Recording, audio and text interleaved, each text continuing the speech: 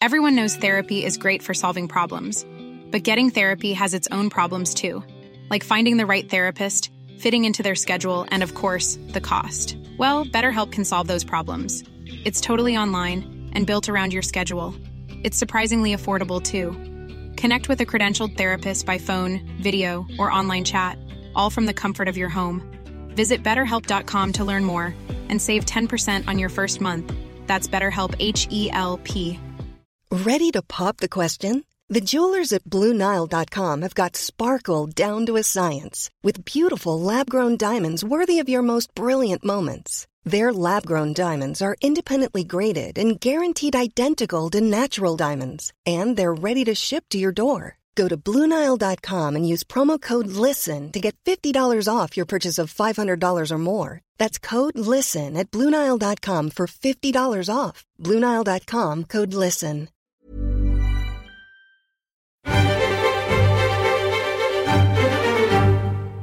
Hello, Snowflakes, and welcome back to the New European Podcast.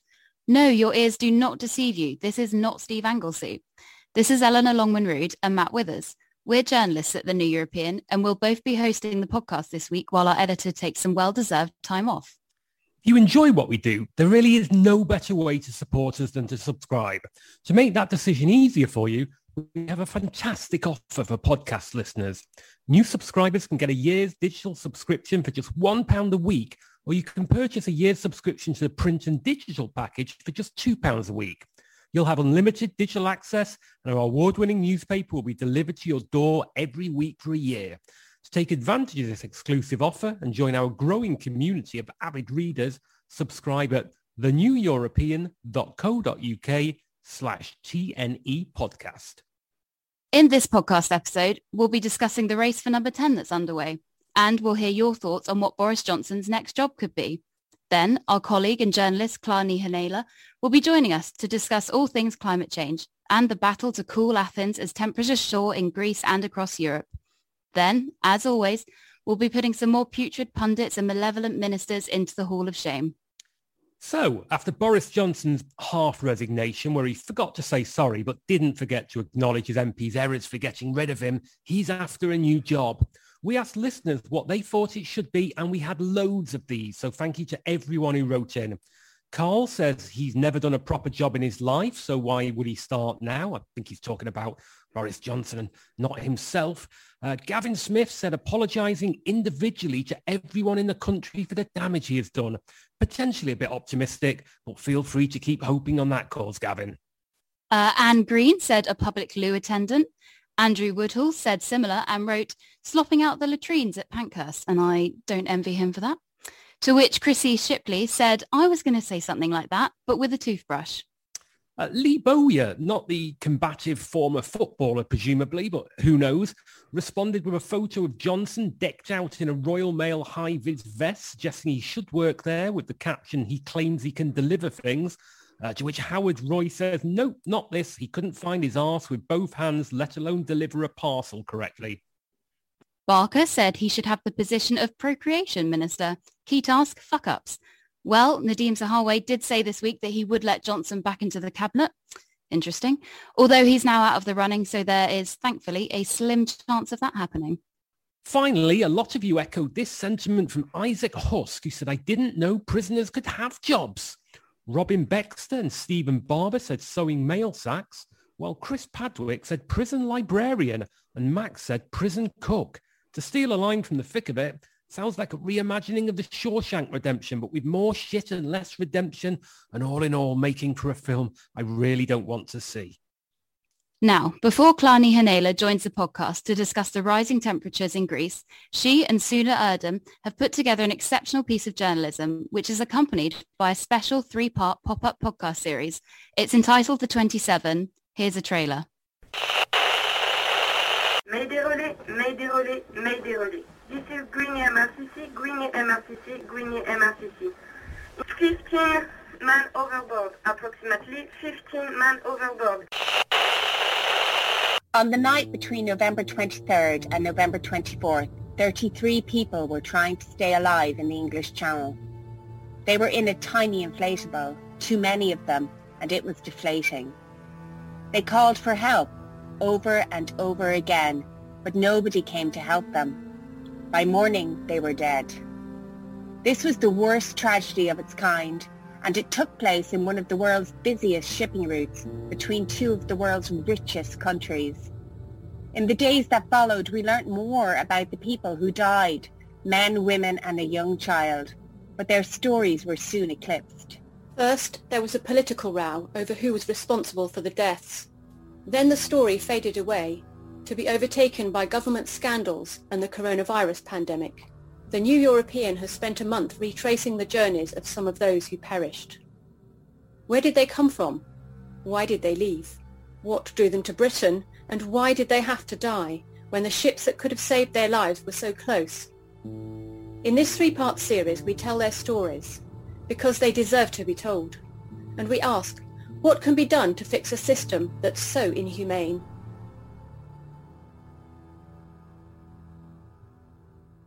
The whole series of the 27 is now available to stream or download wherever you found this episode. And if you want to help us do more work like this, then you can subscribe at theneweuropean.co.uk/subscribe. And now joining us on the podcast is the journalist and our colleague, Klani Hanela.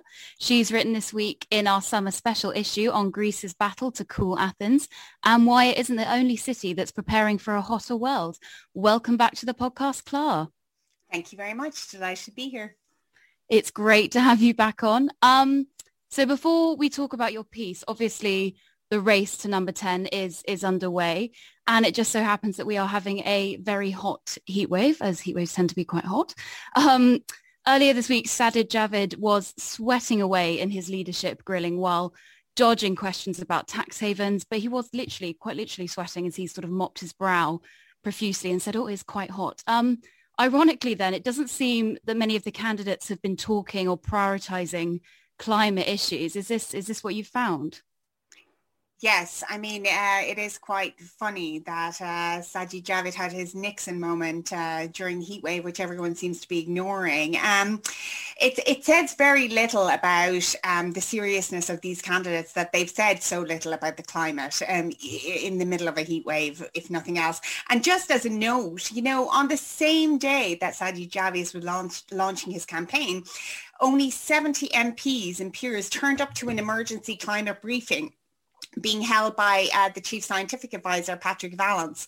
And the fact that so few took part in this meeting gives you an indication of not only how little the attention the candidates are paying to this, but perhaps more widely the parliamentary group as a whole.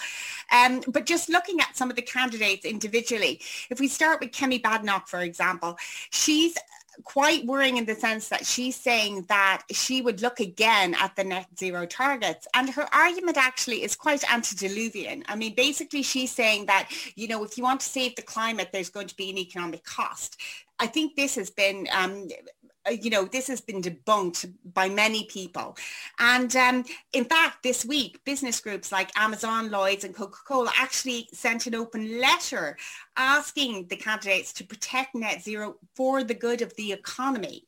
And they were saying that, they need more investment in low carbon infrastructure. And they say that 56,000 new jobs have been created in clean industry since in the 20 months since the government's 10-point plan for the green industrial revolution was put forward. So that does kind of go against Kemi Badenoch's argument. If you look then at an even more hardline position, that of course is Suella Braverman, because she tends to do hardline quite well, the Attorney General. She's saying no to the net zero target. She wants to stop climate action. And she says because of the energy crisis, because of the war in Ukraine, how fuel prices are rising, that we need to suspend this all-consuming desire to achieve net zero. Again, it's an argument that's it's not particularly sound, because in fact what's happening with the war in Ukraine and, you know, the fact that Russia is sort of holding Europe hostage to the gas it supplies, having, you know, shut down Nord Stream 1 this week, allegedly for maintenance, but people are quite worried that could be extended.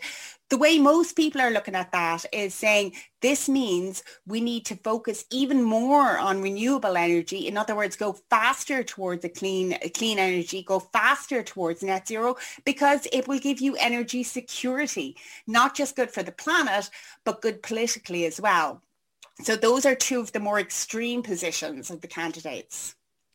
Well, it's interesting that the more mainstream candidates are not talking about this at all. And you've written an interesting piece this week about the influence that the European Research Group continues to have over this leadership election. Obviously, the crossover between members of the ERG and those Tory backbenchers who are very sceptical about zero carbon targets is huge. Do you think that the more mainstream candidates are fearful of that group and aren't willing to put their head above the parapet and defending what was achieved at COP26?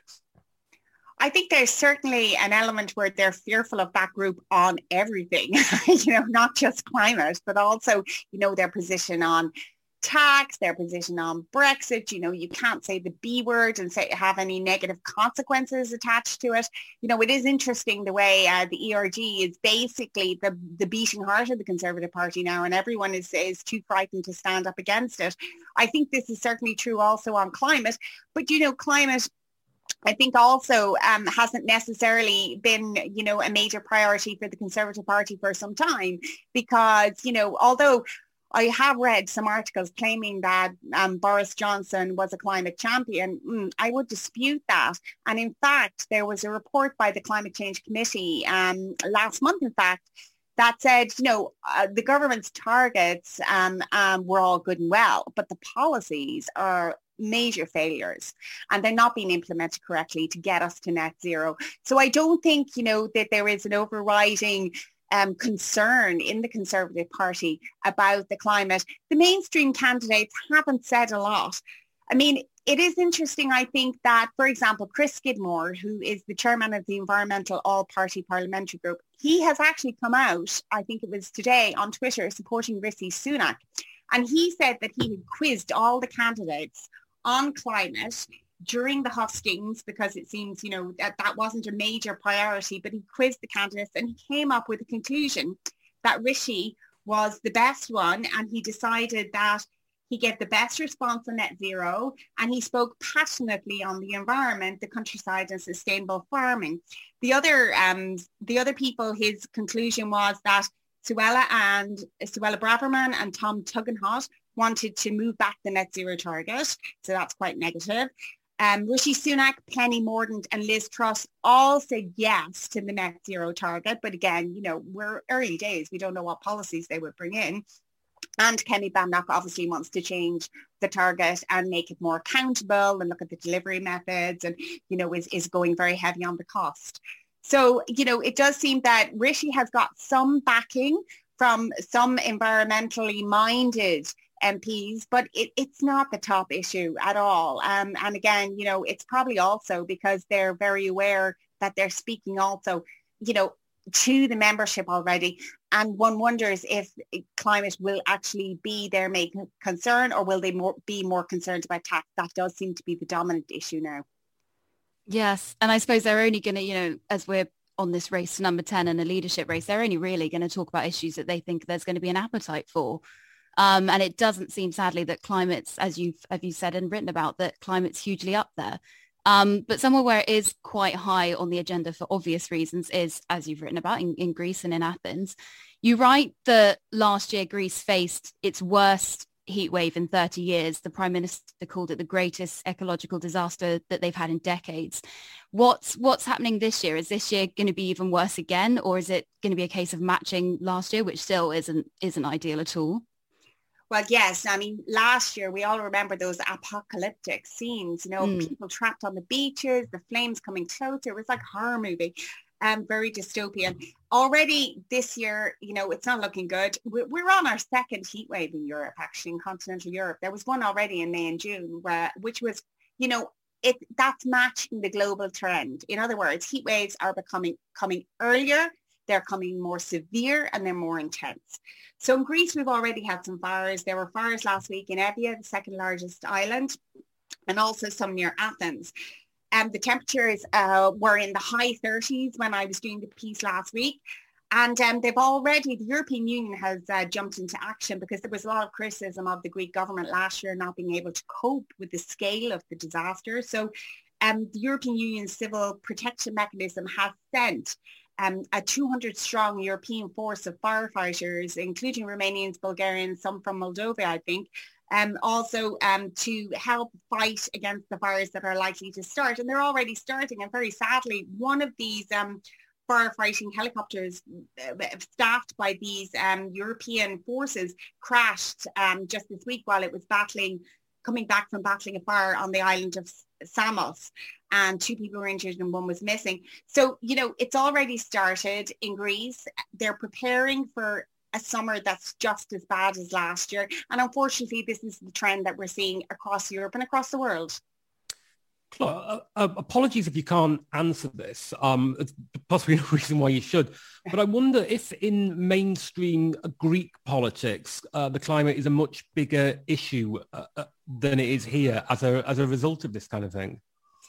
Certainly, I think there is a heightened awareness. I don't think you could not have that after what happened last year. I mean, also, Athens is one of the most densely populated cities in Europe. I think the 3rd most densely populated.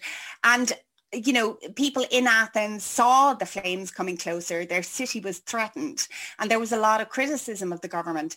And what we saw after that was they created the post of climate change minister. So, and they've now got a chief heat officer. So institutionally, they're putting in place structures to deal with this, to answer the calls for more government action. I also know that a survey was recently carried out where people in Athens cite 63% of those surveys said that they were very worried about how climate change is affecting their personal wealth and health. The problem is some of the people, the chief heat officer who I interviewed for my piece, she said what's happening is people are worried, but it's not yet translating into real political action. So there's criticism of the government when the disasters happen, but it doesn't seem to translate into a mass movement at the polls, which I think, we're seeing, there's very few countries where, despite the extreme weather, and we're talking about the heat waves in the past couple of years, but also look at those floods in Germany and Belgium, hundreds of people killed last year. And yet, while the Greens have been elected as part of the coalition in Germany, you're not seeing a huge wave of support for environmental political groups across Europe. So to some degree, Greece is the same. People worry, they're worried about their health, they're worried about how much it's costing them, the loss of income, but it's not translating into something really definitive when people go to the polls and vote for leaders. Claire, you picked up there on sort of wealth and health and who can afford this and that, and they're worried about income. And you write in your piece that the Athens chief heat officer, which I think is the most amazing title, but that's another issue, but that she was worried about what this would mean for poorer communities who can't afford things and mechanisms to tackle this. They can't afford cooling. Is this going to be a case where, and you touched on this, but as with many issues, is there a danger that issues with climate and environmental issues will further widen the gap in not only in Greece, but across Europe between the have and the have-nots, the richest and the poorest, as the effects of this start to take hold? I think that's certainly true. Yes, the chief heat officer, she is Europe's first chief heat officer, Eleni Miravilli, but she's based in Athens, but she's also working and advising other European cities to help them also deal with it, particularly in Southern Europe, obviously, where this is all happening. And she, yes, is very concerned about the social kind of equity issues involved in heat waves. So during the heat waves, they worry that the people who are poor, the lower income people, will not either have air conditioning conditioners to help cool their home, or they won't be able to afford to use them. It's a bit like eat or heat here, right? I mean, and this is going to be happening now during the summer in other countries, because with fuel prices spiking, not everyone can afford to turn their air conditioners on all the time. So you have that inequality as well. There's also, you know, there's going to be a financial cost for the whole of Greece because of this, because if they get heat waves every year in July and August, that's going to devastate their tourism industry. So that will increase poverty across the board, because that's one of the most important earners for Greece. And people just won't come if they think that there's a danger of forest fires across all of Greece. So Eleni Miravilli, her job is to try and combat some of this. And they've come up quite a lot of innovative solutions in Athens, including, you know, a system to categorize heat waves. Now, heat waves, apparently, I didn't know this before I wrote the piece, but they're quite idiosyncratic, because they're quite individual to their location and their context.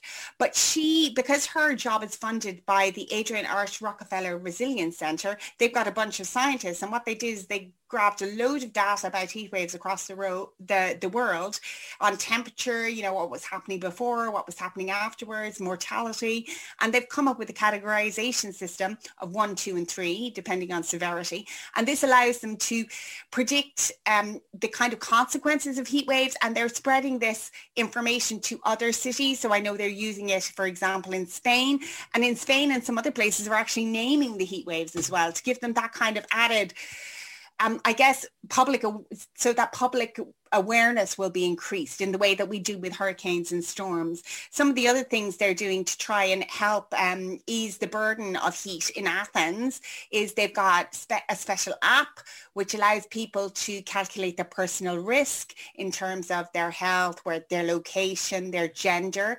The app also tells you what's the coolest route. If you're trying to get from A to B, it will show you, you know, there's a red line for the quickest route and a blue line for the coolest route. And it'll also tell you where the cooling stations are that are set up in times of extreme heat, so that people can just cool down. Obviously, that's very important also for vulnerable and perhaps poorer populations who might not be able to cool down at home.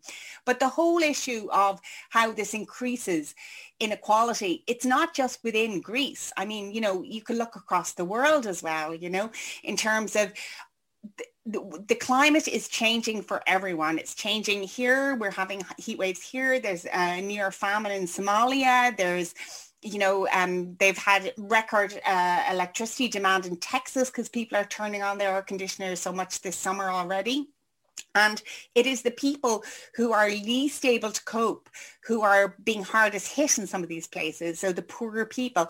And that's why, you know, it's such a shame that countries like the UK, who have resources, could be global leaders on this, but instead we're all sitting here just having some kind of beauty pageant, which seems like it's never going to end, and it's some kind of trapped in a nightmare, you know, episode of Survivor, instead of looking at the actual survival issues of the planet.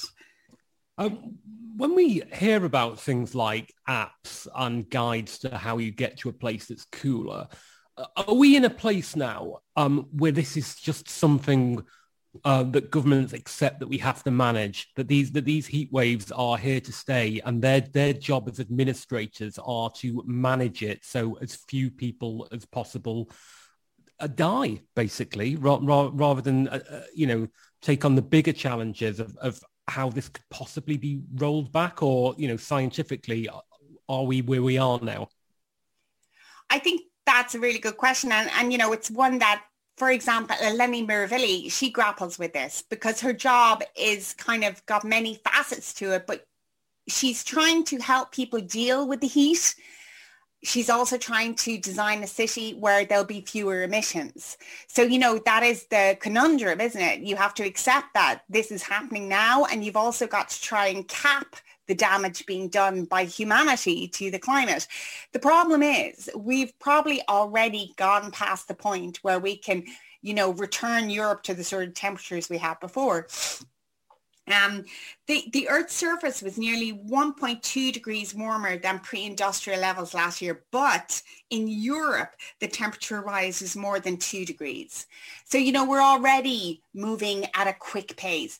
The Intergovernmental Panel on Climate Change, which is the global authority on climate change, it's kind of running out of dire adjectives for each new report. The world has failed to cap emissions so far. The promises being made by governments are not strong enough. And so almost in a way, they now, I think in a recent report, they said there was a 50-50 chance that we're exceeding 1.5 degrees warming in the next 5 years. This is devastating. And it's also, almost baked in now, excuse the pun. But the consequences of that are quite extraordinary. And yet, as you say, we seem to be accepting it now by creating ways of living. If you like, we're adapting to these higher temperatures. But a study for the EU, for example, found that if global warming is capped at 1.5 degrees, hot weather could kill 30,000 people in Europe by 2100. If it gets up to 3 degrees, and there are a lot of people who believe we are heading that way, we're definitely heading towards a 2-degree rising anyway if we don't really come good on the promises we've made on emissions across the world. But if it goes up to 3 degrees, that death toll could be around 90,000 by 2100. So, there is an element where people are already, you have to adapt to the current situation, right? You can't just have heat waves and say, oh, hopefully, it'll get better. You have to adapt to it. But, at the same time, environmentalists would say that this adaptation also has to go hand in hand with radical efforts to bring down greenhouse gas emissions, because otherwise, frankly, the outlook, I think the UN Secretary General called it a code red, and that's where we are now. That is really quite a scary and stark picture you've painted there. You write and you say about the Chief Heat Officer, Elena Miravilli, working out how she can build essentially cities to cope with this heat, and how, they're going to be in the future sort of looking at the innovations, if any, are going to work. Why is it that cities are being so badly affected, worse than other areas? You write that temperatures are rising twice as fast than other areas. Do we know exactly why this is and the reasons that have caused this? And also, is there then a fear that it's only a matter of time before it's rising this fast in all areas? Well, I think it's all got to do with the materials used in cities. So, in cities you have glass, cement, concrete, steel, everything that's used in the buildings and in the roads. They all attract heat and they store it, you see. And then usually they radiate it at night. But when you have a heat wave, this doesn't happen so effectively. And so the temperature stays very high at night. And in fact, that's actually where one of the biggest dangers is, because when we go to bed at night, our body is kind of relaxing and recovering from the stresses, the heat stresses of the day. And if the temperatures don't drop, that becomes very dangerous, particularly for vulnerable people like children and the elderly, or people, pregnant women. And also there's another consequence that I didn't really think about, but when people don't get a good night's sleep, accidents at work increase. So, there's all that side of it as well. And so, Athens is a good example. It's very densely populated. There's a lot of cement and asphalt, and it's really designed around cars, is what Eleni was telling me. Either whether they're parked, a lot of public spaces are dedicated to either parked cars or moving cars. And the green areas in the city are very unevenly distributed. So some areas have a good amount of green, so trees or parks, but other areas lack them. So one of the things to think about, and to your question of whether this is inevitable, that all cities become, steaming cauldrons in the summer, work can be done, and this is what she's trying to do, but it's radical. Her idea is that Athens needs to lose its cars. Cars need to be out of Athens. Now, obviously, that's hugely political. It's difficult to do, but ultimately, she said, that's what has to happen. And the other things you can do include, a lot of what they call blue and green infrastructure. So green infrastructure is obviously trees, forest, fields, that kind of thing. But Eleni said, for example, that it's not enough to just plant a line of trees, because actually at the moment the trees are suffering from a huge amount of heat stress, because even if you have a line of trees, you have all these non-permeable concrete and cement materials around them, so they're actually suffering in the extreme heat. So she's saying you need to dig up whole streets and, you know, put down proper soil so that you create the biodiversity that can sustain trees even during the heat. And hopefully those trees then will be contributing to lowering the temperatures. The other things you can use is water, you know, water features within the city to help bring the temperatures down. So it can be addressed. And actually across the world, there's a lot of innovation going on. In Tokyo, they're using wind tunnels, you know, to funnel air to the hottest areas. I know that in Colombia, for example, I think it was in Medellin, where they rejuvenated the old canals that had run through the city that had become sort of dens of iniquity for drug dealers and stuff. But they put water back in them, they planted trees, and that substantially cooled the temperature of the whole city. So, you know, and other places are using special materials on roofs to cool the city and to kind of keep the heat away. So it's not inevitable that humanity can't cope with this. You know, we should be able to adapt, but you need the political will.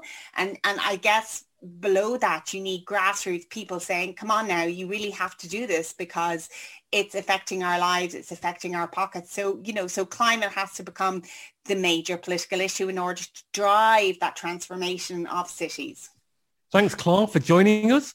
To read her piece in full, pick up a copy of our summer special edition, issue 300, in shops today, or visit theneweuropean.co.uk. Thanks, Clara. Thank you. Thanks again to Clarny Hanela for coming back to the podcast. You can read more from Clara's piece in our special summer edition of The New European in shops today, and you can access all of Clara's articles online at theneweuropean.co.uk. Before the Hall of Shame, a reminder of something that isn't shameful. In fact, it's rather brilliant. Charlie Connolly's Great European Lives podcast tells the life stories of amazing Europeans in short 10-minute bursts. It's a superb listen. 2 seasons are available now and can be found wherever you got this podcast. And now it's time for the Hall of Shame. It's the home of putrid pundits, malevolent ministers, and people who just get our goat generally. Nadeem Zahawi is in the Hall of Shame this week. He said on LBC that he would welcome back Boris Johnson to the cabinet. To which my response would be the same if someone asked if I was, as his campaign slogan asks, ready for Rishi. No. It's a good job that Nadeem Zahawi is no longer in the race. Speaking of Rishi Sunak, he's also in the Hall of Shame. A clip resurfaced this week, as they tend to do around leadership campaigns, of the former Chancellor saying in the 2001 BBC documentary, Middle Classes, The Rise and Sprawl, that I have friends who are aristocrats, I have friends who are upper class, I have friends who are working class. Good of him, really. He then added at the end that he wasn't working class, with the same instinctive horror that I would display if someone asked me if I watched Love Island. But with 88 votes, Rishi won the first round of the leadership race, despite the non-dom status and Boris Johnson-shaped scandals that have surrounded him. To steal a joke that's been used on this podcast before, perhaps he can go and celebrate with a bottle of non-dom Perignon. Bob Stewart joins him in the Hall of Shame. On Times Radio, the MP for Beckenham said he was backing Penny Mordaunt because of her bravery. When asked to give an example, he said that on the diving reality TV show Splash, she did a belly flop before going back to the diving board to give it another go. Well, I've never heard of political bravery quite like it. But to be fair, she's not the first politician to face some issues upon jumping in at the deep end, and I imagine she won't be the last.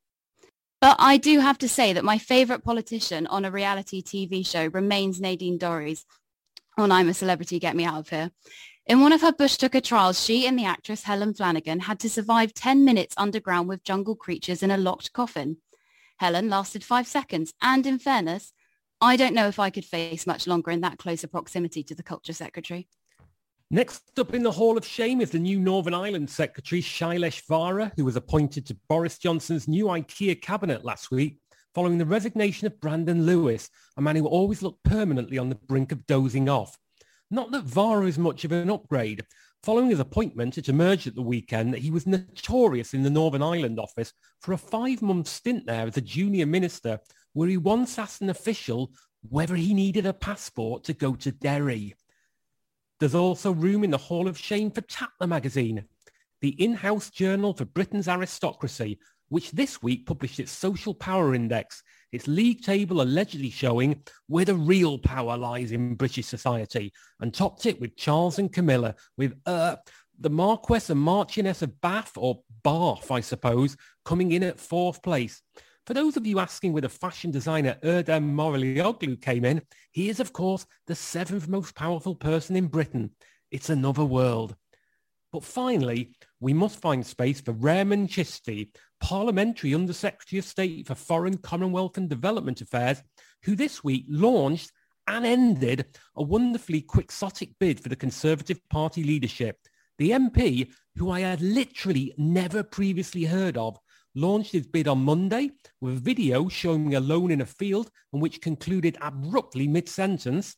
He then ended his bid on Wednesday, having failed to attract a single supporter among fellow MPs, saying, "Having only started my campaign 2 days ago, I have given everything I possibly can in this period to step up and serve our great country. One to watch in the future." That was the New European Podcast. Thanks for listening. If you don't want to miss an episode of the New European Podcast, please subscribe. Oh, and give us nice reviews and lovely ratings. Please do listen to our podcast, The 27. It's available in the New Europeans podcast channel. And don't forget about Charlie Connolly's Great European Lives podcast. It's another one available from the New European, and they're both excellent listens. If you like what we do and you want to help us keep on doing it, please join us by subscribing at theneweuropean.co.uk/subscribe. And a reminder of our special offer for new subscribers: if you go to theneweuropean.co.uk/TNE podcast, you can join us for the great price of just £1 a week for digital or £2 a week for print and digital. That's theneweuropean.co.uk/TNE podcast. In the meantime, you can join our Facebook readers group, and you can follow us on Twitter at The New European. Until the next time we meet, so long, snowflakes.